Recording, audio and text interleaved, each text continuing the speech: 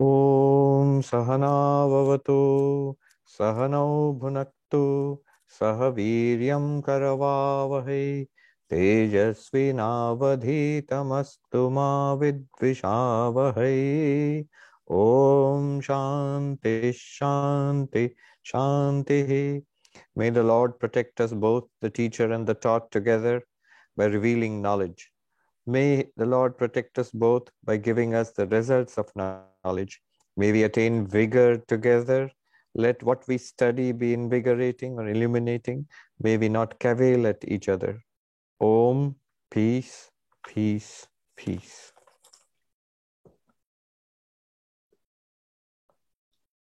All right.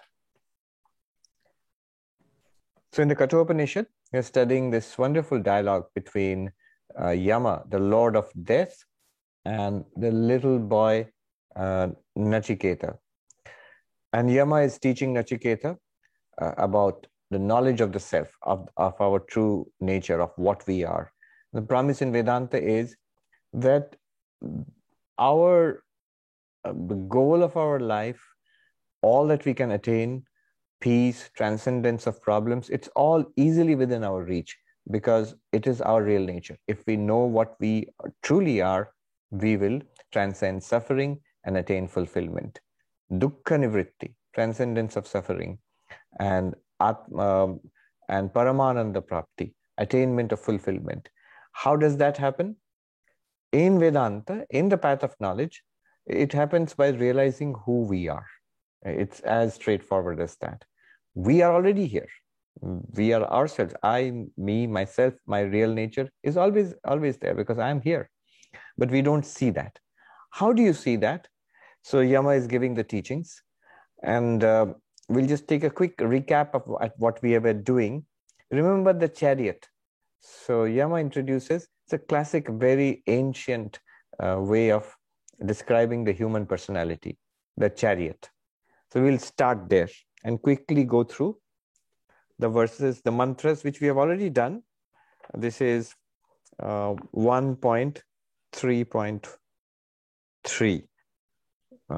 We have already done these things. I'll just quickly go through that and give a little bit of catching up and a recap of what we have done. The third mantra said in this chapter, Atmanam rathinam vidhi shariram rathamevatu buddhim tu sarathim vidhi mana pragrahamevacha. So know the self as the master of the chariot. You are the passenger. The body is the chariot. And the intellect is the charioteer. The driver is the intellect. And the mind is the reins, the bridle.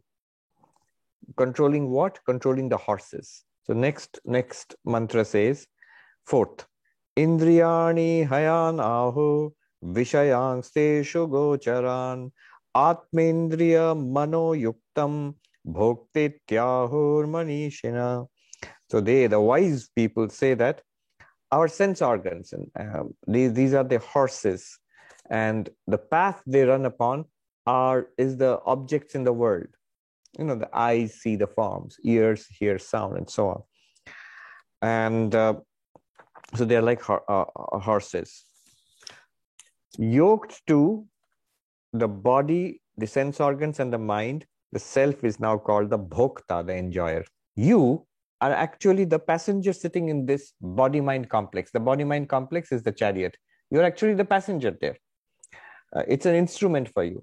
But then connected to this, yoked to this, combined with this, you become the enjoyer and the doer.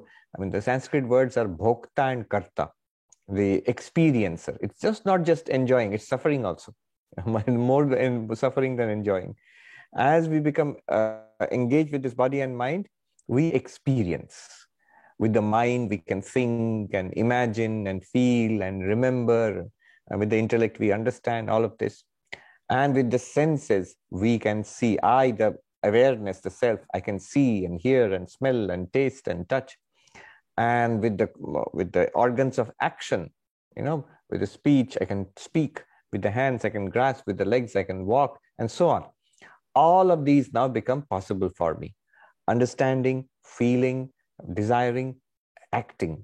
Jnana, Ichha, Kriya. Jnana means knowledge, the power of understanding, of knowing. Then desiring, the motive power within us. I want, whatever it is that I want. And then that kicks the body into action with the 5 senses of knowledge and the 5 senses of action. We act in this world.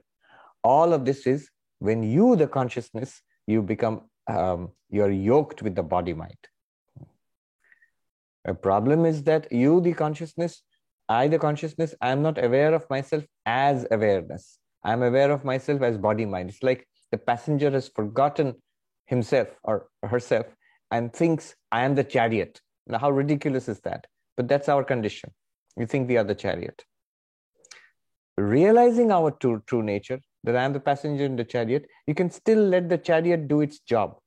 You can still let the, the chariot can run and should run. Similarly, the body can act, and the body should act. Body should be active in this world. But I can realize that I am not the body mind. That sets me free. I transcend the agentship and the experientialship of the body. These are clumsy words in Sanskrit. Bhoktritva kartritva. Then the next. So this is a model. Body mind is called chariot. And then in the chariot, body is the chariot. In that he points out 3 things. One is the sensory system. So those are the horses. That's one. Second is the reins with which the horses are controlled. That's the mind. And third is the driver, the charioteer. That's the intellect. So keep your attention on these 3. The senses, the reins, that is the mind, and the intellect. You might say, why? Isn't it all included in the chariot? Isn't it all included in the body mind? Yes, but because we are on our way to enlightenment, these 3 are important. The sensory system, the mind, and the intellect. And you are none of them. You are the chariot, the passenger in the chariot. You are in the body mind, you are the awareness itself. Now, what do we do with this chariot model? Next, 5th mantra. Yastu avijnanavan bhavati ayuktena manasa sada tasya indriyani avashyani dushtashva iva sarathe. But the organs of that intellect which, being ever associated with an uncontrolled mind, becomes devoid of discrimination, are truly like the vicious horses of the charioteer. This is our usual condition. Mind does not have knowledge. Knowledge means it has all sorts of knowledge, which we get in school and college, but not Vedantic knowledge, not self-knowledge. The intellect does not have self-knowledge. Vedantic knowledge, which is being imparted here, normally does not know who the reality is, what the reality is. And the mind is flickering, not focused, scattered. And the senses are indisciplined. They run to whatever is pleasing towards them and run away from whatever is displeasing towards them. So this is the condition. It is like the horses are indisciplined. They don't respond to commands. The reins by which the horses have to be controlled, it has become loose. It is not useful anymore. And the driver, the charioteer, is completely misinformed. So that is disastrous for the journey. For the passenger, it's disastrous because the chariot is going to meet with an accident then. Imagine, the driver is drunk, the steering wheel is loose, and the wheels are all going in different directions. You're going to have a terrible accident. In contrast, what do we need? What do we need this chariot to do? What condition should it be in? Yastu vijnanavan bhavati yuktena manasa sada tasyendriyani vashyani sadashva iva sarathe. But that intellect, which is associated with a restrained mind, is endowed with discrimination. The organs are controllable like the good horses of a charioteer. So, the intellect is endowed with knowledge about the self. Who am I? That knowledge. And the knowledge is not in awareness. The knowledge is in the intellect, actually. Awareness is there all the time. If the intellect is bewildered, is confused, is misled, same awareness will illumine that intellect. The intellect is now trained with Vedantic knowledge or self-knowledge. Awareness illumines that. So intellect has Vedantic knowledge, self-knowledge, one. The mind is now focused, not flickering. Even if the intellect has knowledge, if the mind is flickering, you will not be able to translate that knowledge into day-to-day activity. The mind will fail us again and again. So, like, I know I'm the witness consciousness, but when that person is rude, I lose my temper. What happened? The knowledge is in the intellect, but the mind is so loose, is so not aware, not alert. It just repeats patterns of behavior. Somebody said something rude and there's a flash of anger, then I say something back in anger. What happened? The mind did it because the mind was, is not mindful. In fact, that's the word used here, samanaska, mindful. So it's not trained to be mindful. When the mind is mindful, mind is focused, the intellect has self-knowledge, then the senses come under control very easily. Similarly, he says, if the charioteer is sensible, if the reins are strongly in the hands of the charioteer and the horses are well trained, and they will come under control easily.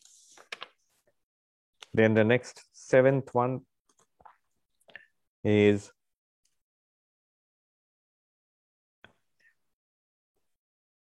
so what? Why should I bother about, a philosophically trained intellect, a focused mind, and controlled senses? What happens if I don't bother with all this?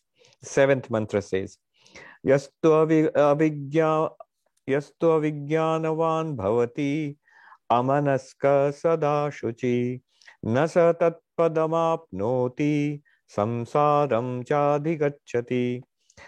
If a person whose intellect is not informed, the mind is flickering, and the senses are ever engaged in impure activities, that person does not attain the goal. The goal is enlightenment and freedom. What happens to that person? Meets with an accident. What's the name of that accident? Samsara. Samsaram chadhigacchati, attains to samsara. I think we are all like major multi-car crash with that. That's basically our lives. That's where we are right now. But on the other hand, the person who leads a disciplined life, whose mind is focused and the intellect is enlightened, that person will realize the goal of human life, that is enlightenment and freedom. Yastu vijnanavan bhavati samanaska sada shuchi satu tatpadamapnoti yasmad bhuyo na jayate. That passenger, that master of the chariot, who has a discriminating intellect, who is endowed with a controlled, focused mind, is ever pure. That means the senses are under control, attains the goal from which he is not born again.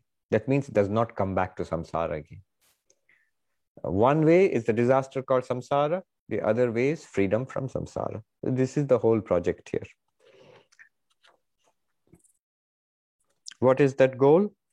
Number 9. Vijnana sarathir yastu manah pragrahavan nara sodhvana paramapnoti tadvishno paramam padam. Very poetically sublime verse, poetically put. That passenger, who has his charioteer as a discriminating intellect, whose mind is under control, that person attains the end of the road. Advana paramapnoti. You reach the end of the road. What is that end of the road? Tad Vishnu paramam padam. That is the highest place of Vishnu, which is Godhood, basically. You realize Godhood. You become one with the infinite. Then the method is now being introduced.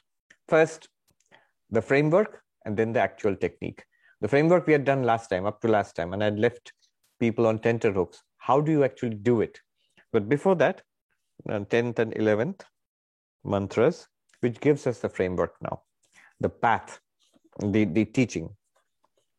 10th, Indriyebhya parayartha arthebhyascha param mana Manasastu para buddhi, buddhir atma mahan para.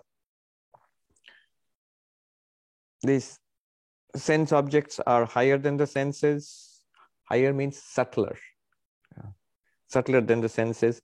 Why are sense objects subtler than the senses? I won't go into it. I spent some time explaining it last time. This is a verse which is used in the Gita, and Krishna has simplified this verse. If you remember, I talked about it. Doesn't matter. He's just saying there are sense objects, there are senses. Higher than that is the higher means subtler and more inwards. Atthebhyascha param mana. The mind is subtler, more inward. More subtle, more inward is the intellect. Why subtle and inward? Because the most subtle and the most inward is the self, you. That's where we are going. We're trying to locate the passenger of the chariot. So we're going into the very heart of our own existence, your own existence. At the very heart of your own existence is what? You, the real you. So we are going from the external to the internal, from the senses to the mind to the intellect, more internal, more internal, more inner, more subtle, subtler and subtler. And more subtle than the intellect is the cosmic mind, of which this intellect is a part. Notice what we would expect. Oh, we've been studying Vedanta long enough. I understand what he's doing. Notice the body, and then notice we are experiencing the body through the senses. And notice the senses. Notice that we are experiencing the senses with the mind. Notice the mind, thoughts, feelings, emotions. We are noticing the mind with the help of the faculty of understanding, intellect. And then beyond that, if you push, you will hit a blank, which is the Anandamaya, or the Ajnana, what we experience in deep sleep. And then we will be told, the Swami will tell us the 10th man story for the millionth time, and say that you are the witness of all of these components of your being. That's what we expect. But no, Advaita Vedanta is not just individual, not just that one consciousness within. You are the one consciousness illumining the entire universe. So at some point in any true Advaitic teaching, the cosmic will be included. So when you say, I am the intellect, here is the intellect. And how do you locate the intellect? The mind is the thoughts, feelings, emotions, ideas which we have. Those are all mind. Memories, desires, all mind. Intellect, the best way to locate is intellect is that at the heart of the intellect is the sense of I. The certain sense that I am. This is at the level of the Vijnanamaya. So I am, that is the level of the intellect. Of course, the intellect is the faculty of knowing. Nishchayatmika antakarana vritti buddhi. Intellect, that's the definition of intellect in Vedanta Sar. The determinative faculty. When you get something, the flash of understanding comes, that's intellect. And at the heart of that is the I sense, which is constantly there, that I am, the center which integrates all of these mind and senses and intellect and all into one person. That's also in the intellect. And that ego, that's the I, and that's not the real you, that's not the real us. So I am that, that's the intellect. Then the Upanishad says, wait a minute here, before going on to Atma, wait a minute. This intellect and the mind and the senses, they're all part of a cosmic mind. Just look around yourself. So many people, so many animals, living beings, varieties of bodies, varieties of activities going on, multiple sensory systems, multiple minds and intellects, and all of that together is one cosmic mind. They are not separate. There's one cosmic mind, is called Hiranyagarbha. And that is what is mentioned here. Buddhir Atma Mahan Paraha. Beyond our individual intellect is the vast cosmic mind. And then next, number 11.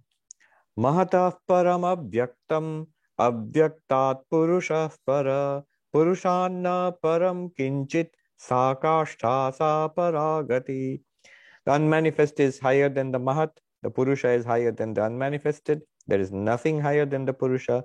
He is the culmination. He is the highest goal. So beyond this cosmic mind, like beyond our individual mind, if you try to go beyond the intellect right now, if you try to notice, you will get a blankness. Suppose you shut down everything. You are not seeing, close your eyes, you are not thinking, not remembering, you're not even trying to understand, you're not even trying to feel the I. What will happen? You'll fall asleep or you'll just feel a blankness for a moment. That blankness is the Anandamaya Kosha, the Ajnana. And in the cosmic level, that is Maya. That is the seed form of the Hiranyagarbha, the cosmic mind. Just as our mind goes into a blankness in deep sleep, the cosmic mind in its seed form is Maya. Here it is called Abhyakta. And for obvious reasons, it's called the unmanifest. Abhyakta means unmanifest.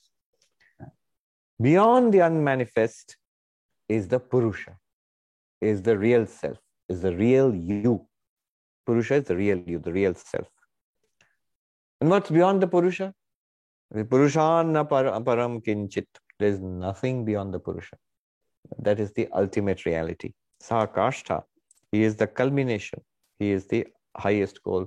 That consciousness, our real nature, you are the ultimate ground of this universe. You are the base, the foundation of this entire cosmic play. Not only of this little body, mind, little person, of the entire universe. And that is called Purusha, and that's our real nature. We are not part of it. We are it. All of us together, not even together, individually also. There's no individual and cosmic there. There's only one undivided consciousness there. Division comes at the level of Maya. In Vedanta, sir, you see how useful it is. The ultimate reality, existence, consciousness, bliss is indivisible. But Maya is infinitely divisible. That accounts for so many individual beings. Anyway, so that is the teaching so far. And in the 12th mantra, he just sums it up saying that this is the ultimate reality and it's very subtle. Esha sarveshu bhuteshu gudhatmana prakashate drishyate tvagraya buddhya sukshmaya sukshmadarshibhi. This pure consciousness is hidden in all beings and does not appear, is not explicitly available as the self of all beings. Because normally, what do we mean by self? We normally mean the ego, I. This consciousness, which is the self of all beings, is not obvious at all. But by the seers of subtle things, Sukshmadarshi, those who understand subtle ways, subtle things, this pure consciousness is seen through a pointed and fine intellect. This purified and pointed, sharpened intellect is done through sadhana, through spiritual practice. That's why spiritual practice is necessary. Done. Now, I had said, so what's the technique? How do we actually practice it now? If it's so obvious, it's here. Not obvious, but it's here. It's our real nature. How do I actually come to realize it, come to see this? So a technique will be suggested by none other than the Lord of Death, Yama. And we will do that now. So the mantra is the 13th mantra. 13th mantra. Yachedvang manasi pragya tadyached jnana atmani jnanam atmani mahati nyached tadyached shanta atmani. The translation from Swami Gambhiranandaji is: the discriminating man should merge the organ of speech into the mind. He should merge the mind into the intelligent self. He should merge the intelligent self into the great soul. He should merge the great soul into the peaceful self. What does all this mean? Okay. Remember, what are we trying to do? We have been told that we are this, we are consciousness. I am awareness, this Purusha, this final ultimate reality. And I am that already. How do I come to see that or realize that? That's the purpose of the path of Vedanta, path of knowledge. We'll have to go from the external to the internal. not physically internal. If you physically go into a body internally, you will find organs, flesh, blood, and all that, of course. Internal into our own experience of ourselves. Right now, you're experiencing yourself, experiencing the world, you're experiencing yourself. Attend to the experience of yourself. Draw our attention away from the experience of the world to our experience of ourselves. So immediately the body becomes obvious. You draw your attention away from the experience of the body to the experience of our sensory system. I am seeing, I'm hearing, I'm smelling, tasting, touching. And the yama starts there. The teaching starts at that point. Be aware of your sensory system. He says, merge the speech into the mind. Merge the speech into the mind. Walk. Yached means you throw or withdraw or merge. What into what? He says, Vak manasi, speech into mind. By speech is meant all the senses. Is meant eyes, ears, nose, tongue, touch. Is also meant all the senses of action, the organs of action. So speech is one organ of action. Hands are another organ of action. Feet are another organ of action. So all these organs of action and organs of sense, 10 organs. He says, merge them back into the mind. What do you mean by merge?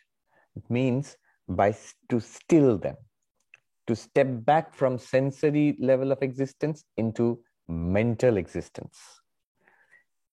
Now, here this has to be understood carefully. It's not just simply a question of sitting quietly and closing your eyes. It means that, but it's not simply that. It's more subtle and more powerful than that. The teaching is that merging means noticing that all the sensory activities are ultimately mind. Let me repeat that. All the sensory activities are ultimately mental, mind. Seeing is mind, hearing is mind, smelling, tasting, touching is mind, talking is mind, walking and grasping things, all the actions that we do and all the knowledge that we get from the world, ultimately it's mind. What do you mean? There are, obviously the physical organs are not the mind. There are eyes and ears and nose and tongue. There are hands and feet. That's not what is meant. The activities of these organs, called vritti, the activities of these organs all are ultimately dumped in the mind and controlled from the mind.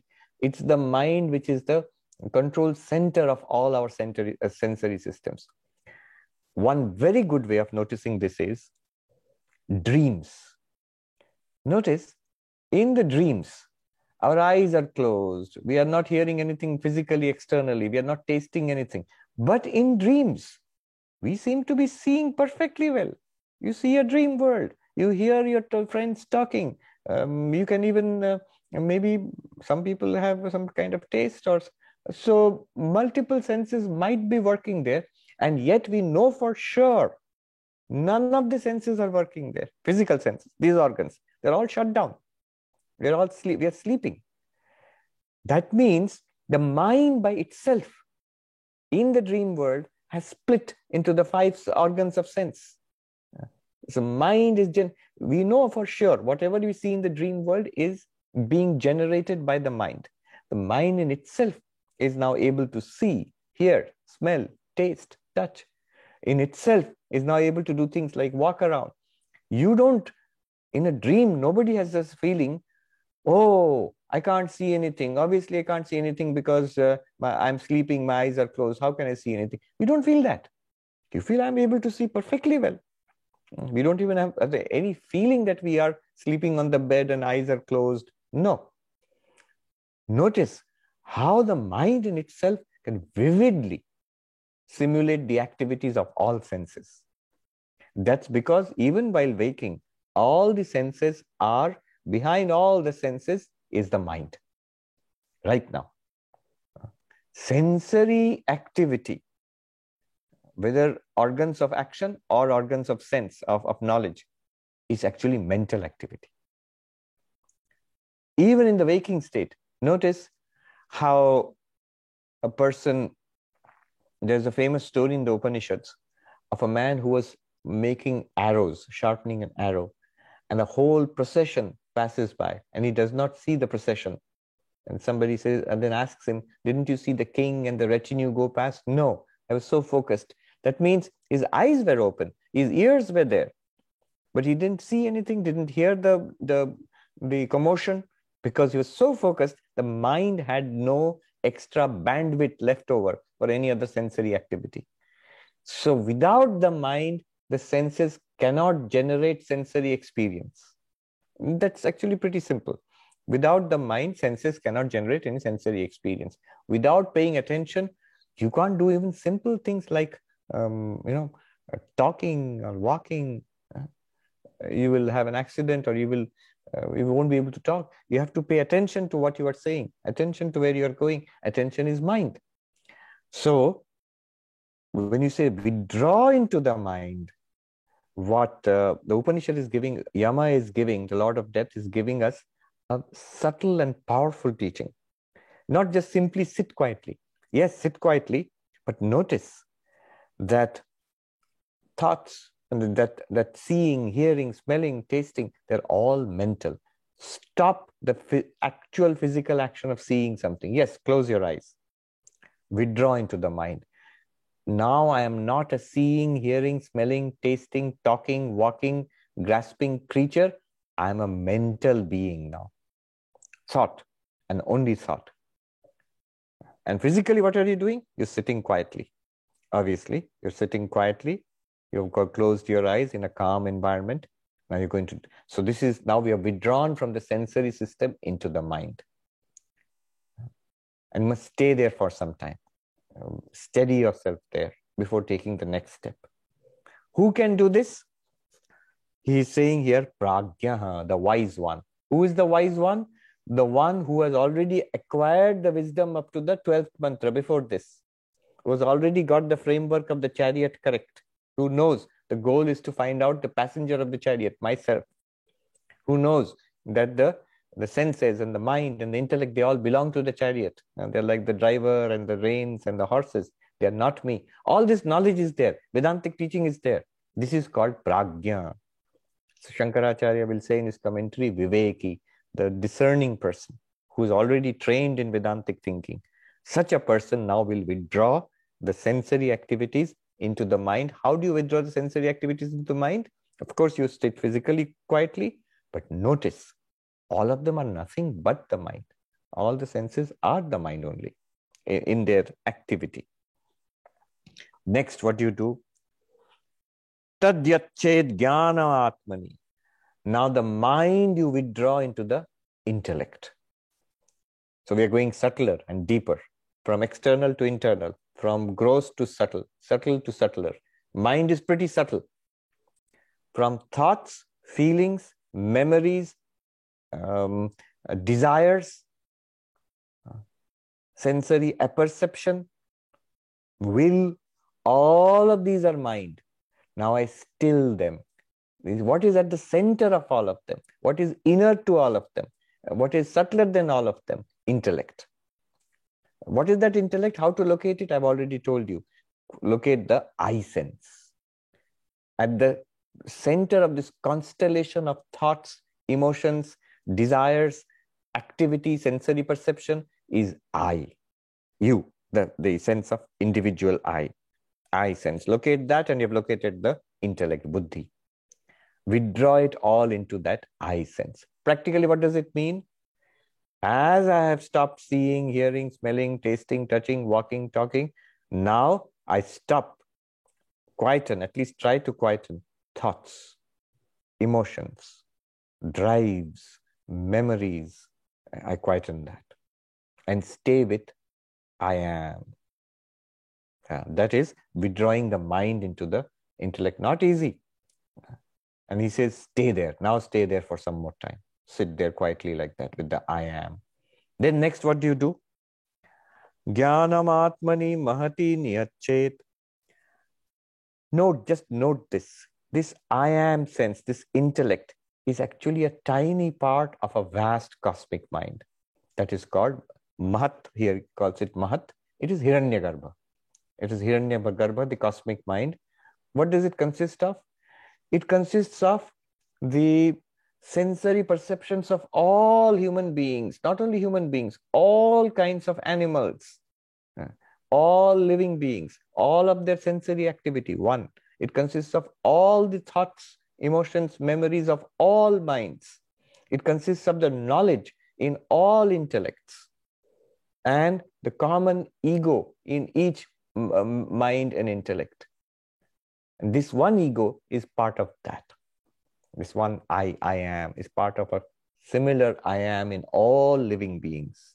This is called Hiranyagarbha, the cosmic mind. It has three powers: Jnana, Ichcha, Kriya, the power of knowledge, the power of desire and of wanting, and the power of acting, doing things. Jnana, Ichcha, Kriya, all three, and in the cosmic sense, in the sense of all that you see around, all living beings, all life. That is Hiranyagarbha, the cosmic mind. And that also includes prana, which means life. All of life is included in that cosmic mind. Hiranyagarbha. How do you withdraw the intellect into Hiranyagarbha? Just recognize that this I am is part of an ocean of I am, not just one little I am in one body mind. Then what do? Tad yachet shanta atmani. To what is all this whole drama, this panorama, this amazing spectacle? To what is appearing? In what all this is appearing? And we all know it is consciousness, awareness. It's a fact, isn't it? You must be some kind of an aware being for all this to be experienced. In awareness. Notice that here we have skipped over avyakta, the unmanifest, maya, ajnana. Doesn't matter. All of this display, cosmic mind, the individual intellect, the individual mind, individual sensory system, and individual body, and the world experienced by the body, the whole thing is appearing in awareness, like a steady light. And that awareness is a very important step here. All of these are objects. Even the mind, the intellect is an object. But this awareness is not an object. It's you. It's the pure subject. In that, this objective order of things is appearing. The intellect, the mind, the sensory system, the body, and the universe. So one consciousness in which, one awareness in which all of this is appearing. That awareness, there is no objective quality to it. So it's called Shanta Atmani. Shanta means peace. Into the peace self, into the consciousness self. The consciousness self is called the peace self. This is from Mandukya Upanishad. Your name is peace. It's not that you're peaceful. The mind can sometimes be peaceful. The external world can sometimes be peaceful, or sometimes it can be, there'll be war and disturbance. The mind can be depressed or annoyed or angry or excited, or sometimes peaceful. But you are peace itself. Your real nature, that awareness is peace itself. That's why it's called Shanta Atmani. In the self which is peace, into that you merge the cosmic mind. How do you merge the cosmic mind in the peace self? Nothing, you just recognize the whole thing, this whole display is an appearance in you. There is no external, something apart from consciousness, or, some other entity called a cosmic mind, whose part is an individual intellect and mind and sensory system and body and external world. All of that is an appearance in awareness, in being, existence. Sat, Chit, Ananda. This is the Shanta Atma.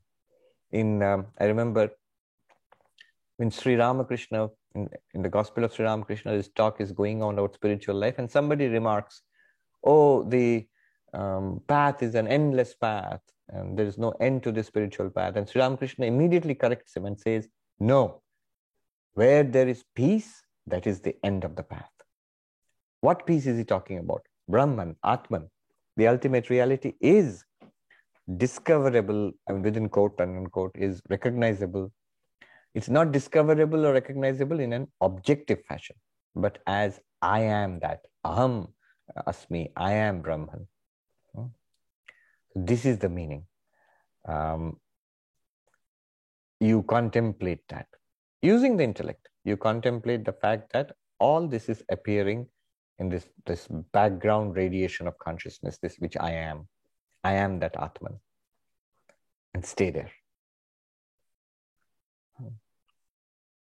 This is a realization and understanding. So you start. You sit quietly, shut your eyes in a peaceful environment, and withdraw your mind from all external thought of the world. Then you notice the body, then withdraw mind from the body to the senses. You can see, I can feel my existence. From there, you withdraw into the mind, and notice that senses are nothing but the mind. Notice that, actually notice. Without the mind, no sensory experience is possible.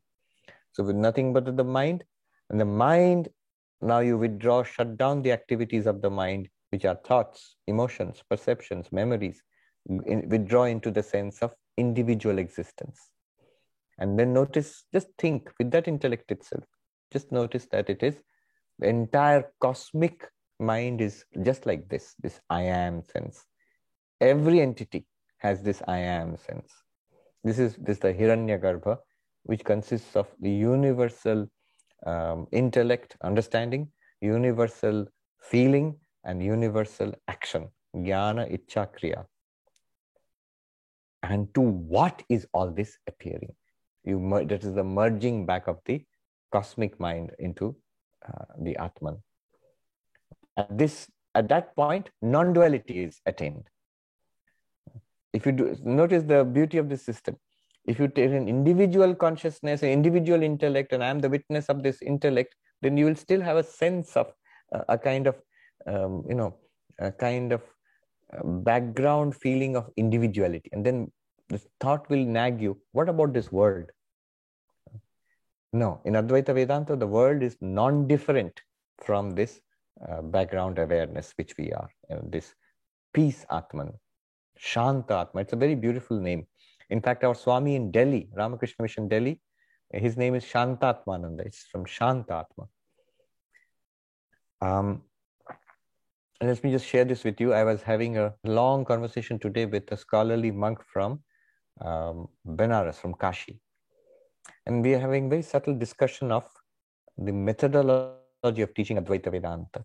He says, one approach is what you do, Swami. He told me. He has watched some of my videos. He said, see, what you do is, you do Drigdrishya Viveka. I've often talked about this. I am the experiencer, everything is experienced. The seer is different from the seen, and so on. He says that is a Sankhyan technique. It is true, it's from Sankhyan technique. The problem with that will be twofold. One is, you will end up with a feeling of, I am a witness consciousness in this body and mind. And so possibly there are millions of witness consciousnesses, drashta, seer, sakshi. That feeling will be there all the time. And that is not a problem for Sankhya, because that's exactly what they want to say. There are many, many consciousnesses. And then that scholar, that Swamiji said to me, then Swami, notice what you have to do. You have to work very hard to show people it is one consciousness in all bodies and minds. If you listen to my lectures, that's the next step I take. This is one side of the problem. The other side of the problem is, see, this is not non-duality. It's still duality, because seer and seen have been separated. So the entire universe and the body and the mind, all of this is still there. Now you have to now take up Jagat Mithyatva, falsity of the world, and show that these are all appearances in consciousness, and therefore not a countable second apart from consciousness, therefore not two, non-dual Advaita. It's a beautiful analysis of most of my talks. In various ways, I just do this. Sometimes through Panchakosha Viveka, sometimes through Drigdrishya Viveka, sometimes through Avasthatraya, waking, dreaming, deep sleep, and Turiya. But basically, I'm doing this all the time. And he says this effort to prove the falsity of the world is ultimately, it comes from Buddhism. This Drigdrishya analysis, what you do, it ultimately comes from Sankhya. And there's a price you have to pay for this. Then you have to work hard to make it non-dual after all of this. And he says, it's fine. This is one way of doing it.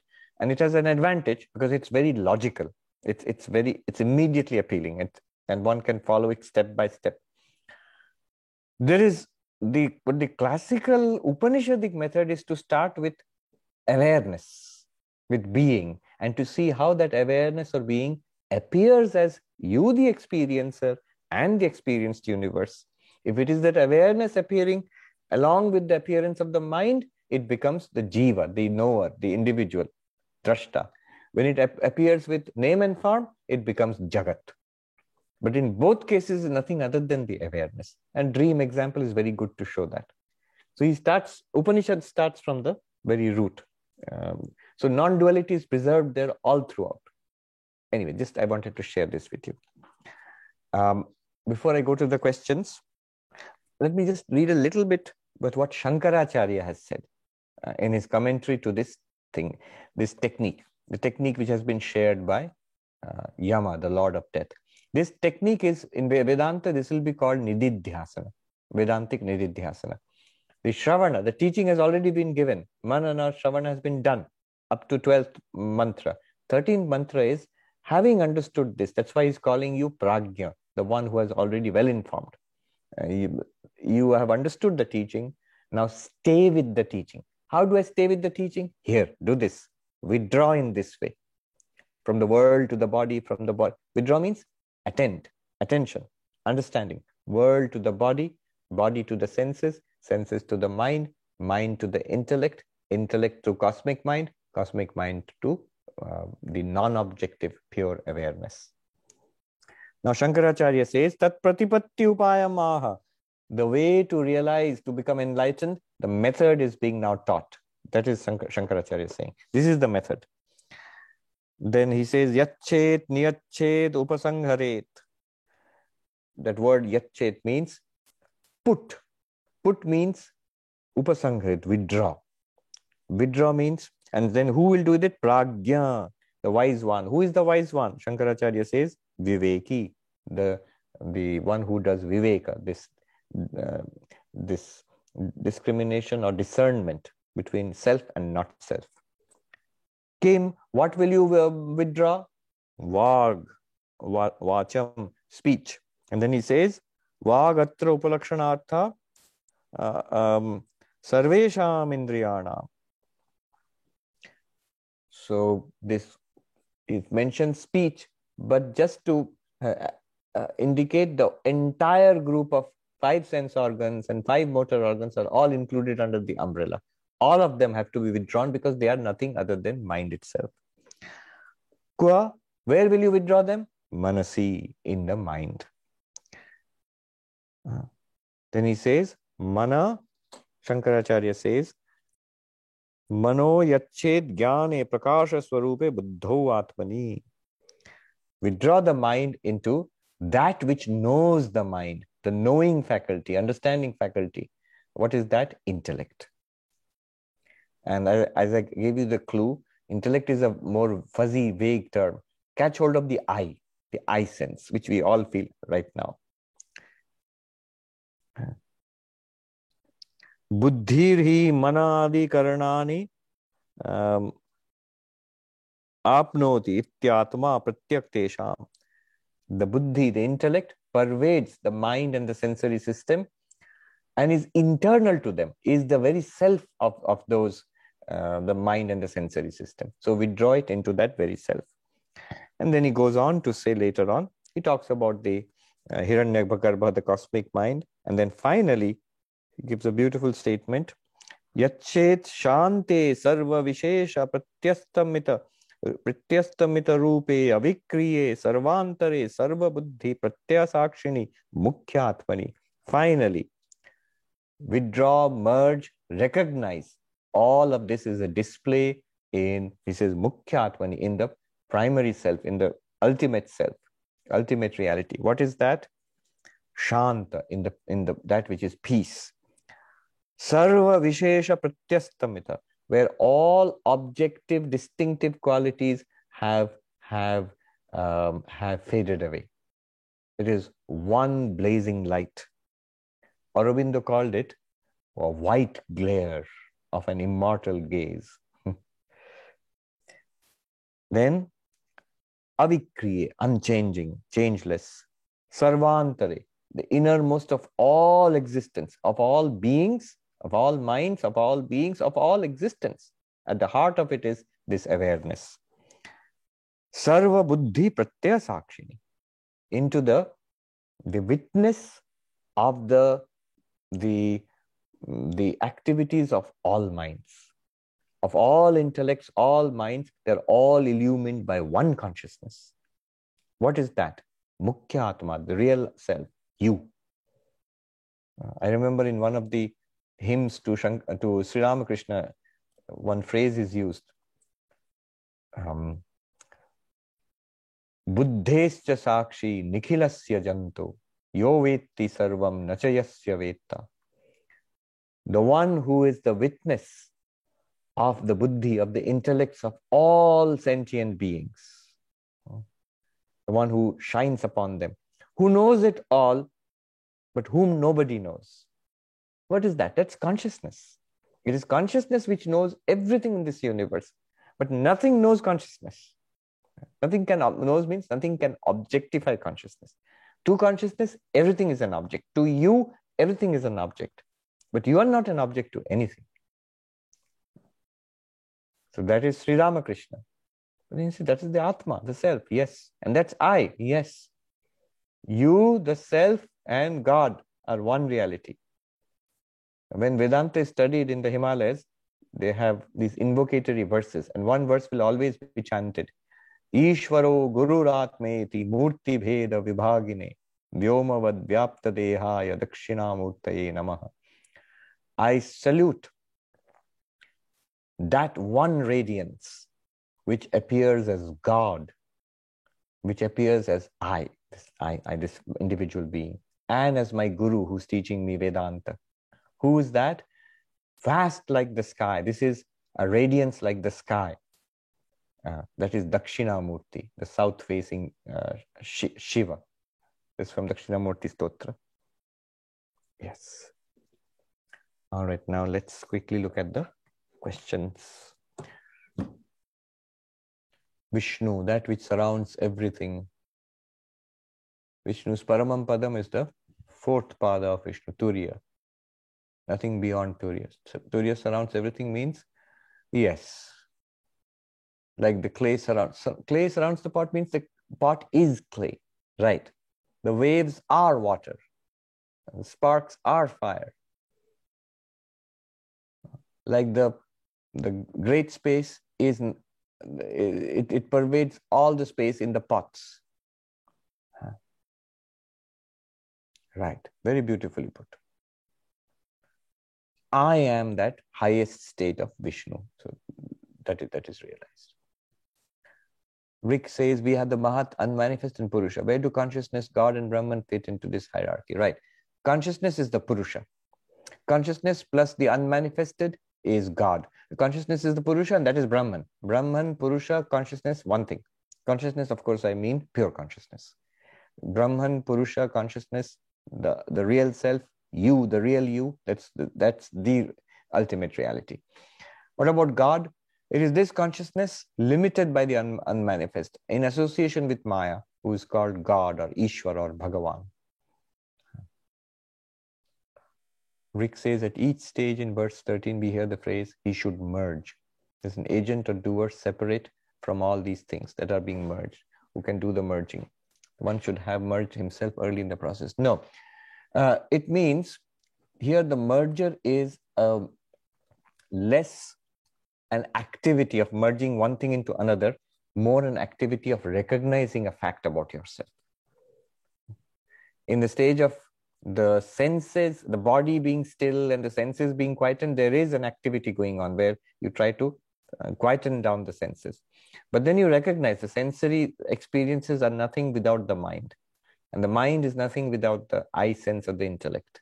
And the I sense is ultimately recognized to be an appearance in consciousness, which you are. At each stage, you, the consciousness, with the help of the intellect, you are recognizing these facts about yourself.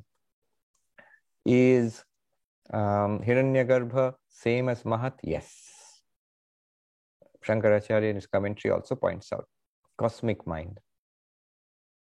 You see, a pure Sankhyan would not do this. Pure Sankhyan would say, merge the senses into the mind into the intellect, and intellect into consciousness. Finished. But the Advaitin will say, at some point, he will bring in the rest of the universe, the whole display of this cosmos. Abhijit says, same question as Rick, step 3 from I am to the cosmic mind. How can there be a doer apart from I am? As I said, it's not a doer. You're not actually merging, pushing one thing into the other, drowning one thing in the other. You're just recognizing it's a fact. How do you merge New York into the United States into North America into, into Earth? You just notice New York as it is the United States. It's part of that. This is also United States. This is New York, but this is also United States. And the United States is also North America. You just recognize it. You're not actually merging something. You recognize the fact that it's an accomplished fact.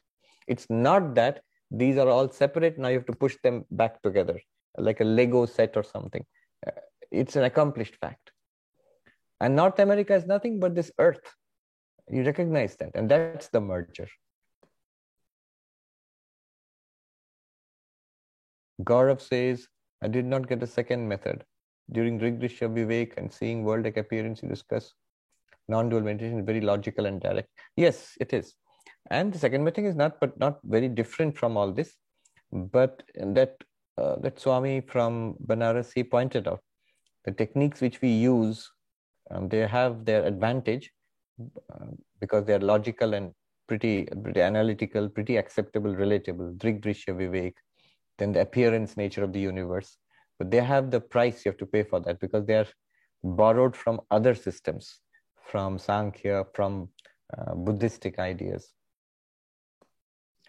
See, what the point he was trying to make, and which is well taken, is the Upanishads.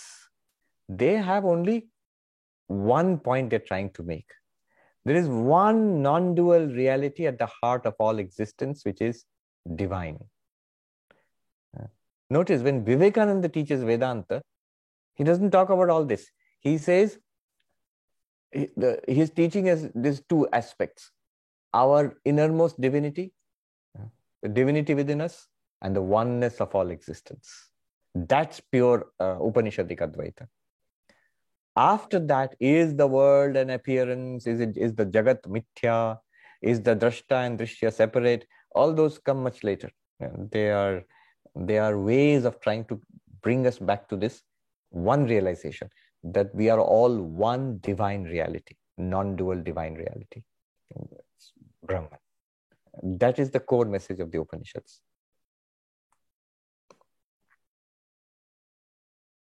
Everything else follows.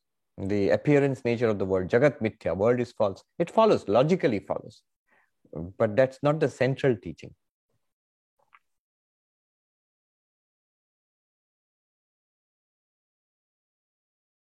Another point this Swami made, which was well taken, I agreed entirely. He told me that, Swami, in the way you are teaching, people will have a problem with bhakti. Notice, you have borrowed two techniques, one from Buddhism and one from Sankhya. Neither Sankhya nor Buddhism have any space for God. So you can accomplish all of this, Drigdrishya Viveka, falsity of the word, Jagat Mithyatva, that means falsity of the world, separation of the seer and the seen, and come to non-dual realization without once talking about God and devotion. Whereas in the Upanishadic way, we start at the top or at the bottom with one Brahman, and that appears as you, the knower, with the mind, and the world with name and form. When name and form comes, that Brahman appears as the world. When the mind appears, that Brahman appears as you. Now, in the background is one non-dual reality. If I am that one non-dual reality with mind and body, with the appearance of mind and body, now I can conceive of that non-dual reality as God. And I can have devotion to, it's my source after all. I can have devotion to my source. And all the devotional Vedantic systems dualism, qualified monism, Vishishtadvaita, Dvaita, they arise because of this fact. You start with non-dual Brahman, come to yourself and the world, devotion is still possible in that way. So these are good points. Only thing is, it might not be as logically appealing as seer and the seen and the appearance nature of the world. All of that is more appealing to the modern mind, the mind trained by modern science. All right. Jennifer says, Swamiji, would you venture to explain this 4-step instruction in the context of vichara as taught by Ramana Maharshi? The same, but why to mention Mahat Hiranyagarbha? Right. So the reason why the Mahat or Hiranyagarbha is mentioned is because of this. Notice, even in the path of the Maharshi, Ramana Maharshi, you will end up with, who am I? I am that reality. You realize I am awareness and not the body, not the mind. The world is dreamlike. But the oneness of all existence is not established there. And you will have to bring that in later.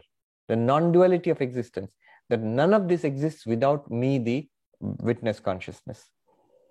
Who am I will take you to the heart of realization. I am pure awareness, Atman, Brahman, whatever you call it. But it still has to be said that what is this cosmos then? What is all this? If you ask, that integration is done. That's why the Upanishads, at some point, they will bring in the cosmos. From individual mind, they'll bring in the cosmic mind. You don't have to do anything. You just have to recognize that this experience of the ego, of the mind I'm having, it's a tiny part of a vast mind. Tamiko says, as a follow-up to Jennifer's question, my understanding is Ramana Maharshi instructed the eye sense is located in the heart. How does one incorporate this focus of awareness? Heart is just a way of speaking. It helps us to locate in your practice that in the heart. But he meant the spiritual heart.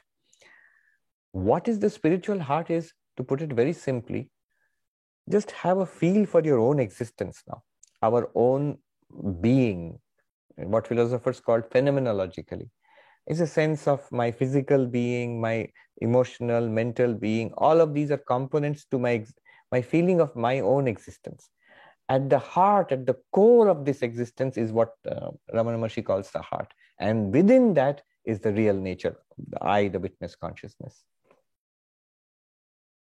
Shiva Priya says, all is in the awareness, no world, is very direct, precise method. But the other one, stepwise method, is very long. One might get lost in between. Yeah, that's why you need a teacher. Shiva Priya says, awareness is the buddhi, intellect, cosmic mind.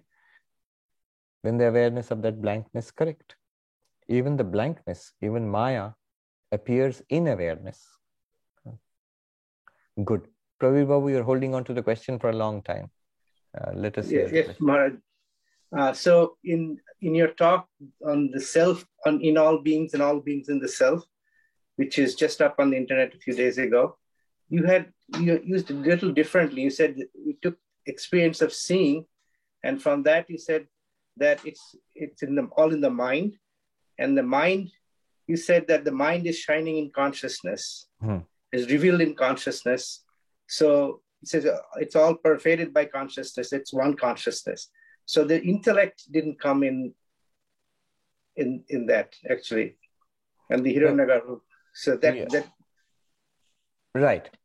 So that is not an important distinction, because intellect is, when I said mind is shining in consciousness, intellect is just one more faculty of the mind. I'm using mind in a way we use it in English, in a broad sense of whatever is going on inside. So our thoughts, feelings, emotions, and also intellect, and also ego. So I wanted to make it very, very direct.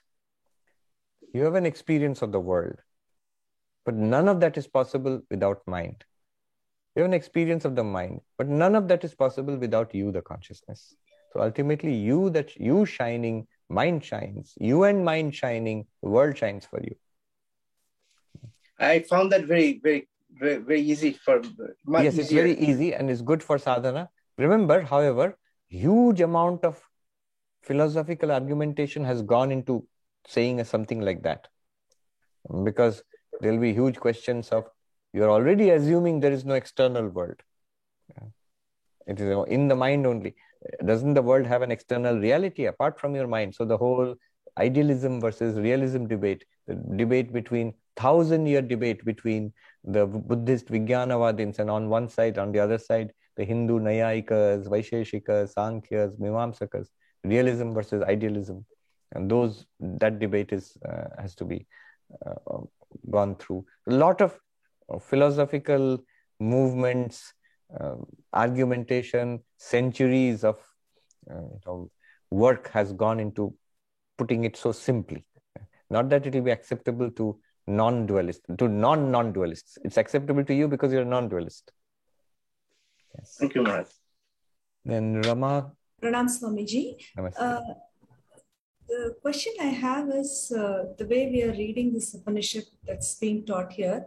Where is the non-duality coming here? Because can we understand non-duality without Jagat Mithyatvam? So where is that? Because when we talk about resolving into sense objects, into mind into intellect, are we talking that where does there is nothing apart from consciousness? Everything is consciousness. Where is that coming here, Swamiji? I didn't get when that. You say merging it back, ultimately when you say intellect, mind, external senses, external world are nothing apart from the consciousness in which you are seeing, then non-duality is already coming.